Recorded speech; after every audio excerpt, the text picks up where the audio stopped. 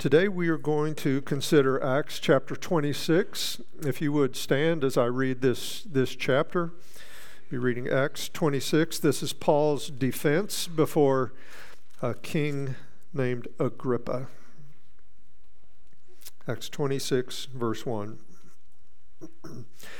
So Agrippa said to Paul, "You have permission to speak for yourself."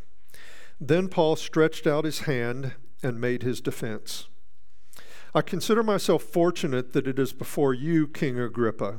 I am going to make my defense today against all the accusations of the Jews, especially because you are familiar with all the customs and controversies of the Jews. Therefore, I beg you to listen to me patiently. My manner of life from the beginning among my own nation and in Jerusalem is known by all the Jews. They have known for a long time, if they are willing to testify, that according to the strictest party of our religion, I have lived as a Pharisee. And now I stand here on trial because of my hope in the promise made by God to our fathers, to which our 12 tribes hope to attain, as they earnestly worship night and day. And for this hope I am accused by Jews, O King. Why is it thought incredible by any of you that God raises the dead? I myself was convinced that I ought to do many things in opposing the name of Jesus of Nazareth, and I did so in Jerusalem. I not only locked up many of the saints in prison after receiving authority from the chief priests, but when they were put to death, I cast my vote against them, and I punished them often in all the synagogues and tried to make them blaspheme. And in raging fury against them, I persecuted them, even to foreign cities. In this connection, I journeyed to Damascus with the authority and commission of the chief priests. At midday, O King, I saw on the way a light from heaven, brighter than the sun. It shone around me and those who journeyed with me. And when we had all fallen to the ground, I heard a voice saying to me in the Hebrew language, 'Saul, Saul, why are you persecuting me? It is hard for you to kick against the goads.' And I said, 'Who are you, Lord?' And the Lord said, 'I am Jesus whom you are persecuting. But rise and stand upon your feet, for I have appeared to you for this purpose, to appoint you as a servant and witness to the things in which you have seen me, and to those in which I will appear to you, delivering you from your people and from the Gentiles to whom I am sending you, to open their eyes so that they may turn from darkness to light and from the power of Satan to God, that they may receive forgiveness of sins, a place among those who are sanctified by faith in me. Therefore, O King Agrippa, I was not disobedient to the heavenly vision, but declared first to those in Damascus, and then in Jerusalem, and throughout all the region of Judea, and also to the Galilees, that they should repent and turn to God, performing deeds in keeping with their repentance. For this reason the Jews seized me in the temple and tried to kill me. To this day I have had the help that comes from God, and so I stand here testifying both to small and great, saying nothing but what the prophets and Moses said would come to pass, that the Christ must suffer, and that, by being the first to rise from the dead, he would proclaim light both to our people and to the Gentiles." And as he was saying these things in his defense, Festus said with a loud voice, "Paul, you are out of your mind. Your great learning is driving you out of your mind." But Paul said, "I am not out of my mind, most excellent Festus, but I am speaking true and rational words. For the king knows about these things, and to him I speak boldly. For I am persuaded that none of these things has escaped his notice, for this has not been done in a corner. King Agrippa, do you believe the prophets? I know that you believe." And Agrippa said to Paul, "In a short time would you persuade me to be a Christian?" And Paul said, "Whether short or long, I would to God that not only you but also all who hear me this day might become such as I am, except for these chains." Then the king rose, and the governor and Bernice and those who were sitting with them. And when they had withdrawn, they said to one another, "This man is doing nothing to deserve death or imprisonment." And Agrippa said to Festus, "This man could have been set free if he had not appealed to Caesar." This is God's word. You can be seated.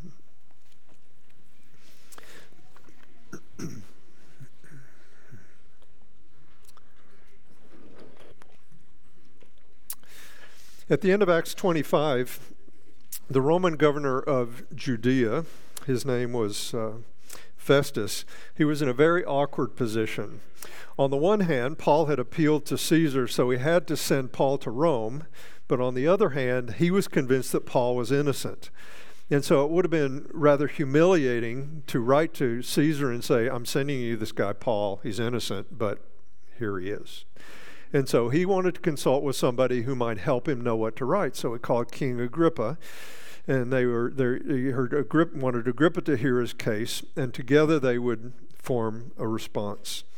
In chapter 26, which I just read, records Paul's defense before Agrippa. And you may have noticed a theme that runs throughout this passage, namely the hope of the resurrection. The hope of the resurrection. And as you may be aware, in the Bible, a hope is not merely a wish, but a hope is a confident expectation. And so if you hope in something, you're confident about it. You have this anticipation, this expectation that it will happen. And so the hope of the resurrection is this confident expectation that just as Christ was raised from the dead, bodily from the dead, those who are in Christ will also be raised bodily from the dead. And this is a wild truth. It's something that's beyond our experience. It's beyond our perception, but it's something that's taught clearly in Scripture. If you put your faith in Christ, here on earth you are raised spiritually. You're raised up and seated with Christ in the heavenly places. And when Christ returns, you will be raised bodily with a body that's akin to the resurrected body of Christ. And so the implication here is that our salvation in Christ is so comprehensive that it will extend to every part of our being. One day it will extend even to our bodies. And so today we're going to see three truths that we see in this passage about this hope, this confident expectation of the resurrection. Before we talk about it, though, I want to acknowledge that we're probably in a number of different places when it comes to the hope of the resurrection. I mean, some of you are genuine, bona fide disciples of Jesus. You believe Jesus died on the cross, paid for your sin. You believe he was raised from the dead and exalted at the right hand of the Father. And you are following hard after him in this life. I hope that this passage deepens your appreciation, this hope of the resurrection that you already have experienced. If you're here today and you've never come to faith in Christ, maybe you've gone to church your entire life and you've heard the words, but you have to admit, I don't really have this expectation. I know the words, but it doesn't really mean anything to me. I want to encourage you to do something that it may sound like you're going to have to take a risk. But it's really a risk that's worth taking. I want to encourage you to be curious about what we're talking about. I want to encourage you to be open to the possibility that the resurrection of Jesus from the dead is a reality, and it's a tangible expression of God's love for you. It's a tangible expression that God wants a relationship with you. And if you really feel risky, breathe a prayer to God and say, "God, if this is true, show me that it's true, because if it's true, I don't want to miss it." Okay? So we're going to talk about the hope of the resurrection. Three things. First of all, the hope of the resurrection is an ancient biblical hope. And so this is not some new idea that Jesus first formulated or that Paul made up or that Peter made up. No, the hope of the resurrection is an ancient biblical hope. And this matters because if something is both ancient and it's rooted in the Hebrew Scriptures, then it has credibility. If something is new or novel, then it's suspect. But if it's ancient and it's biblical, then it's worth paying attention to. And that's the case with the hope of the resurrection. As we read, Paul recounts to King Agrippa, he says, I'm fortunate that I'm presenting my case to you because in contrast to Festus, who's clueless about these things, you understand the customs and the controversies of the Jews. And that's because King Agrippa was actually Jewish. He was a king appointed by the Romans, but he was Jewish. And so Paul said, I'm glad I'm talking to you because you're going to be able to track with the argument that I'm making. And we'll be skipping around quite a bit today. But down in verses 6 through 8, we read this. And now, Paul said, now here I stand on trial because of my hope in the promise made by God to our fathers, to which our 12 tribes hope to attain as they earnestly worship night and day. And for this hope I am accused by Jews, O king. So there's no doubt that he's talking about a hope, right? He said it 3 times in this verse. And he actually says, the things that I am accused of believing, my accusers should believe. They're Jews. They know this. This is the hope that God promised to Israel. And so he asks in verse 8, why is it thought incredible? Why is it not credible, thought not credible by any of you that God raises the dead? If the resurrection from the dead was at the heart of the promise that God made to Israel, why does anybody think this is unbelievable? Why do you think that the being raised bodily from the dead is a strange concept? Look down at verses 22 and 23. Later in his defense, Paul makes the same claim, the same argument. He says, to this day I've had the help that comes from God. And so I stand here testifying both to small and great, saying nothing but what the prophets and Moses said would come to pass, namely, that the Christ must suffer, and that by being the first to rise from the dead, he would proclaim light both to our people and to the Gentiles. And so when he says, when I'm talking about the hope of the resurrection, I have Scripture on my side. I'm not saying anything except what the law and the prophets said would come to pass. And that was and is a compelling argument. And so now you may wonder, where in the Old Testament do we see this hope of the resurrection? Where do we find it in the law and the prophets? Well, let me just give a couple of examples. You could look at others. You could look at Hosea 6, verses 1 and 2. You could look at Ezekiel 37, this famous vision, a valley of dry bones that miraculously come back to life. But I want to just give a couple examples to establish that the bodily resurrection was a hope rooted in the ancient texts of the Hebrew Bible. Daniel 12, verses 2 and 3 reads this, and many of those who sleep in the dust of the earth shall awake, some to everlasting life, and some to shame and everlasting contempt. And those who are wise shall shine like the brightness of the sky above, and those who turn many to righteousness like the stars forever and ever. And then Isaiah 25:19. Have I got that reference right? It's 26:19. Your dead shall live, your bodies shall rise. You who dwell in the dust, awake and sing for joy. For your dew is a dew of light, and the earth will give birth to the dead. And so the concept of being raised bodily from the dead, it's peppered throughout the Hebrew Bible. And when Christ appeared to his disciples, you may remember in Luke 24, it says that he opened their minds to understand the Scriptures. I mean, they knew the Scriptures, the content, but he opened their mind to understand the Scriptures, and he showed them that it was written that Christ must die and must be raised from the dead.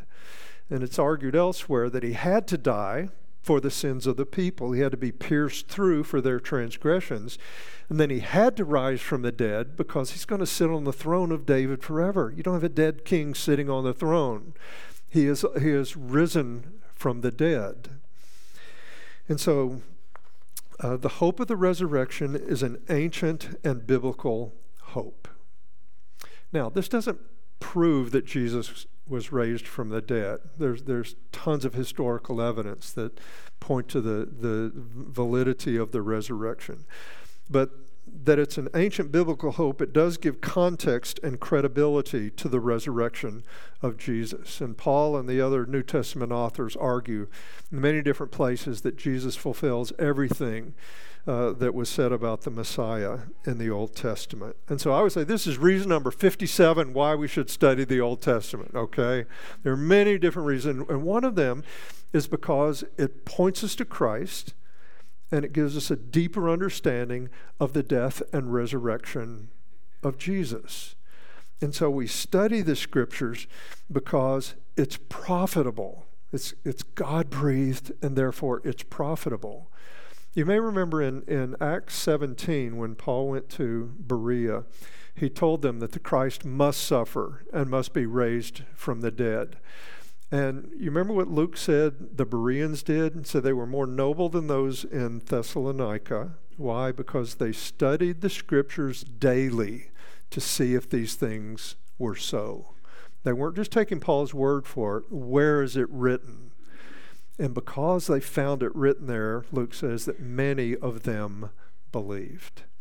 So again, I would just commend to you, don't read the Bible because you're supposed to. Read the Bible because it is like nothing else. It's God-breathed and therefore profitable. And this is one of the ways you will find it profitable. It will fuel your hope in the resurrection. Well, second, the hope of the resurrection is a transforming reality.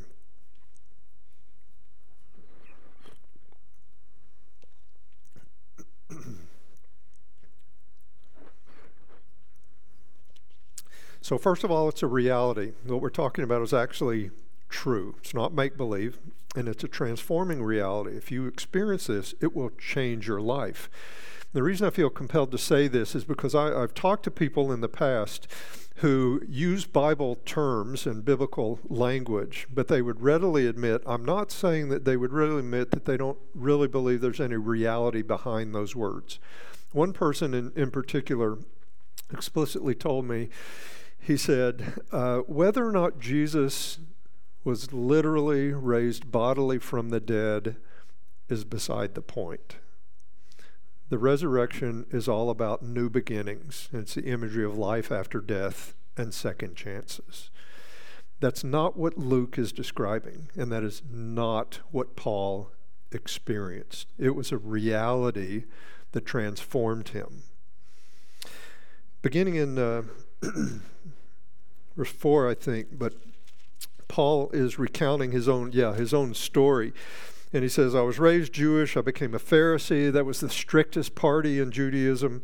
And eventually I began persecuting followers of Christ. I would hunt them down, I would arrest them. And whenever I got the chance, I voted for their execution. I tried to get them to blaspheme, to renounce their loyalty to Jesus. I did it in Jerusalem. Then beginning in verse 12, he describes what happened on the way to Damascus. He says that we was on the way with these other people to persecute the Christians there, and he saw a light that was brighter than the sun. Okay? And you wonder, okay, what light shines brighter than the sun? Maybe a better question is, who shines brighter than the sun? Well, we read this in verse 14. And when we had all fallen to the ground, this light knocked them to the ground. He says, I heard a voice saying to me in the Hebrew language or dialect, Saul, Saul, why are you persecuting me? He didn't say, why are you persecuting my people? To persecute his people, Jesus is so identified with his people that to persecute them is to persecute him. Later, the church would be described as the body of Christ. What you do to somebody's body, you do to them. So Jesus asks, why, Saul, Saul, why are you persecuting me? And then he says, it is hard for you to kick against the goads. And a goad isn't a word that I use, but a goad is a stick that you would use to prod an animal to make it go the direction you want. And if the animal kicked back, if it resisted, you would have to apply more force to make it go where you want. And so this voice is saying to Paul, you don't want to be resisting the will of God. That is a fight that you're going to lose. And so in verse 15, Paul says, I said, who are you, Lord? And the Lord said, I am Jesus, whom you are persecuting. And at that moment, when he got that answer, Paul knew beyond a shadow of a doubt that God raises the dead. So again, understand what was happening. This light, brighter than the sun, knocked them to the ground. Paul hears a voice speaking his name in his own language. He asks him, who are you? And the answer that comes back is Jesus. That's a voice, that's an answer that you believe. He knew that Jesus had been raised from the dead. The resurrection of Jesus was a reality. And that reality transformed Paul. He went from being a person who wanted to kill Christians to a person who was willing to die as a Christian. Verse 16, Jesus says, but rise and stand upon your feet, for I have appeared to you for this purpose, to appoint you as a servant and witness to the things in which you have seen me, and to those in which I will appear to you, delivering you from your people and from the Gentiles to whom I am sending you. And then in verse 18, notice how Jesus describes the salvation that people would experience, the people to whom Paul was sent when they heard this message about Jesus.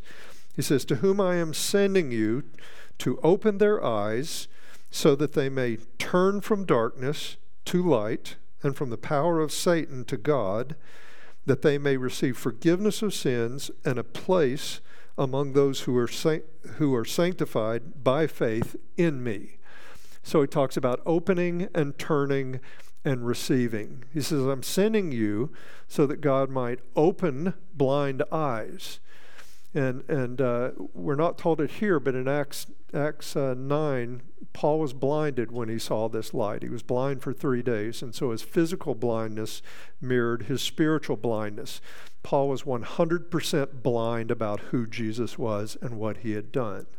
3 days later, when he regained his sight, when his eyes were opened, that mirrored his spiritual sight. He never was. And that's what the gospel still does. It opens blind eyes. That's what happened 40 years ago. I grew up hearing about Jesus. I knew the words, but I never saw it. When God opened my eyes, I'm like, okay, this is a reality. Jesus is a risen person. He is my Savior. And that's what Jesus wants to do in each of our lives. So first is opening. The second is turning. When your eyes are opened, you turn. You turn from darkness to light. You turn from Satan to God. It's called repentance. You're turning from your sin, from yourself, from Satan, back to God in faith. You have a whole different orientation of your life. So opening, turning, and then receiving. You receive from God, first of all, forgiveness of sins. And when God forgives you, there's this crushing debt that we all feel, the guilt and the shame of this accumulated things that we've done and thought and wanted to do but didn't have the opportunity. All of these things, this debt is just forgiven. It disappears. Nothing is owed because Jesus paid for your sin on the cross. And so you receive forgiveness, and Paul says, or Jesus says, you also receive a place among those who are set apart through faith in him. And so you have a home where you belong. You now are a full member of the body of Christ. There's no rank, no order. The ground is level before the cross. And so Paul's experience made clear that the hope of the resurrection is a transforming reality that involves opening and turning and receiving. And I want you to think with me for just a couple minutes about this description of what happens to people who experience the hope of the resurrection. And I think you'd agree with me that if this is what Jesus is promising would happen to people, then this is something that we should expect, we should invite, we should want. And so I want you to think about this. Are you willing to let God open your eyes? And again, if you've never said yes to Jesus, you've never come to the place where you bowed the knee to him, are you willing to let God open your eyes? This is something he wants to do. And so, again, this is something you don't want to miss. If Jesus really did rise from the dead, you don't want to miss it. And so cry out to God and say, God, would you open my eyes? I hear people talking about it. I see people, they're on a first name basis with Jesus and they love him. I don't get it. Would you open my eyes? And once he does, then you turn, not as a punishment, but as a gift. You can turn from everything that's weighed you down and everything that has poisoned your soul. And you receive grace, you see forgiveness, receive a place in God's family. And so that's something that happens at conversion. If you're already a disciple, I would just encourage you, this pattern of opening and turning and receiving, that's a pattern that we continue throughout the Christian life. When was the last time you came to God and you said, God, would you open my eyes? God, what are my blind spots? Which by definition you can't see because they're blind spots. Do you go through life just assuming everything's good with me and God? There's nothing he wants to mend. There's nothing from which he wants me to turn.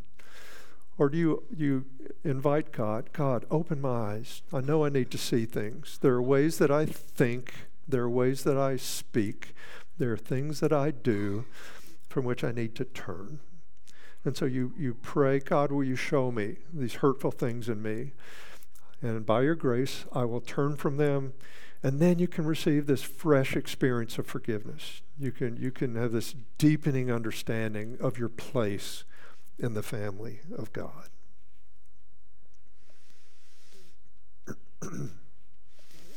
Well, third, the hope of the resurrection is good news for everybody. These verses make clear that Paul believed it was for everybody, the small, the great, Jews, Gentiles, kings, and everybody else. We need to understand that the hope of the resurrection is for every single one of us and for every single person that we know, okay? Let's pick up the narrative down in verse 22. Paul kind of shows his hand when he tells King Agrippa, I'm standing here before you testifying. He says, so he's not only giving a defense, he's also bearing witness. This is what disciples do. He's bearing witness about Jesus.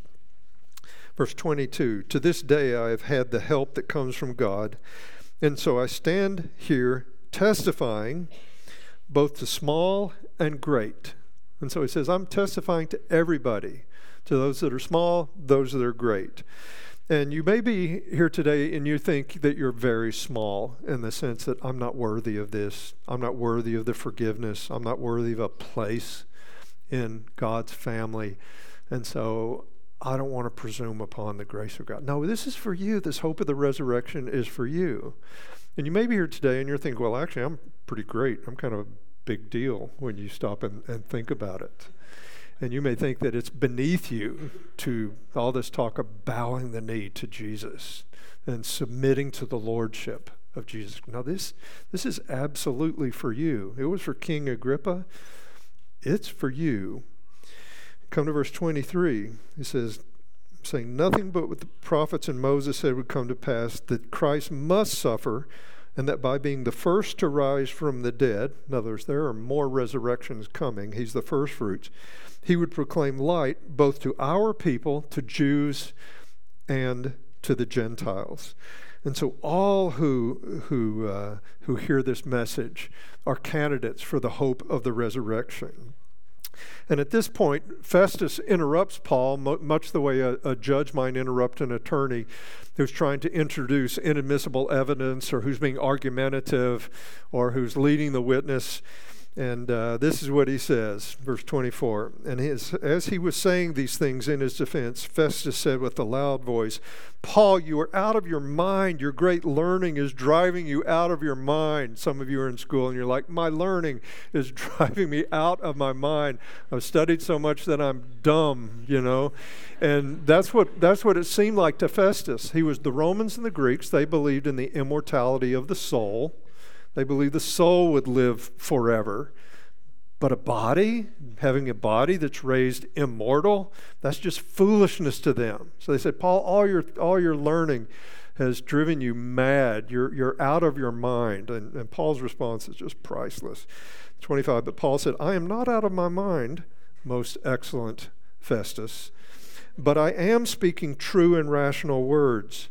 For the king knows about all these things. Now he's talking to Agrippa, who is Jewish. He knows all these things, and to him I speak boldly, for I am persuaded that none of these things has escaped his notice, for this has not been done in a corner. Now, the things he's talking about, they were public knowledge. People knew this.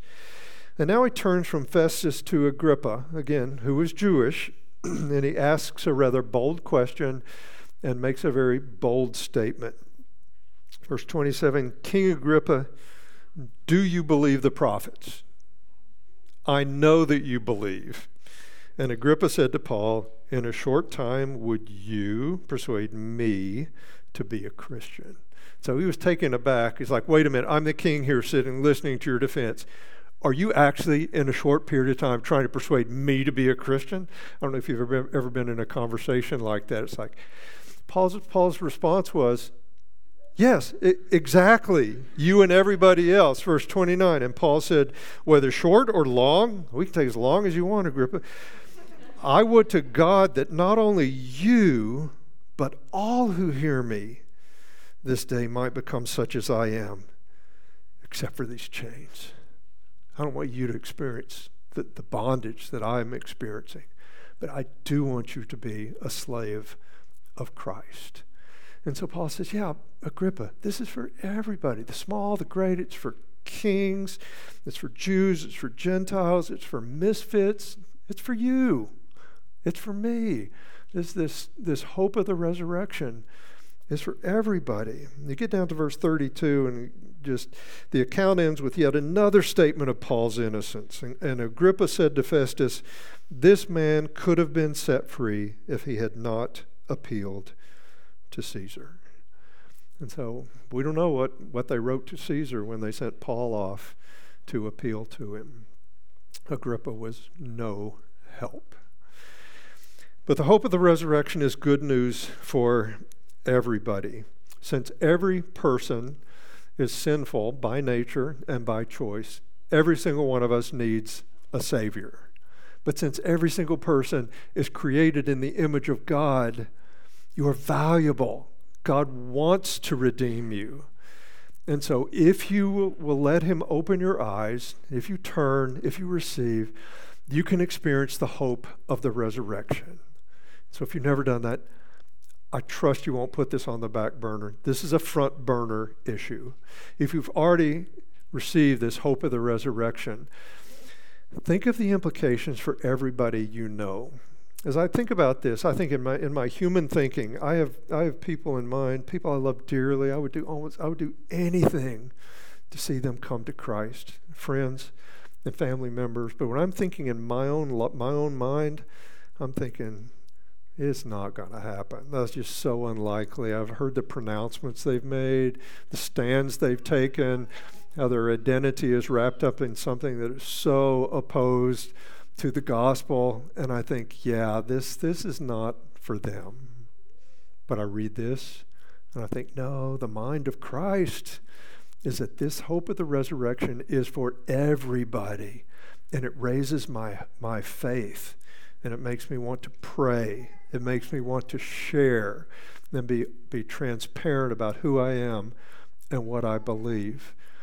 This is the will of God, that we believe that this is for everybody, that we live our lives and we speak as if this hope is for everybody, because it is.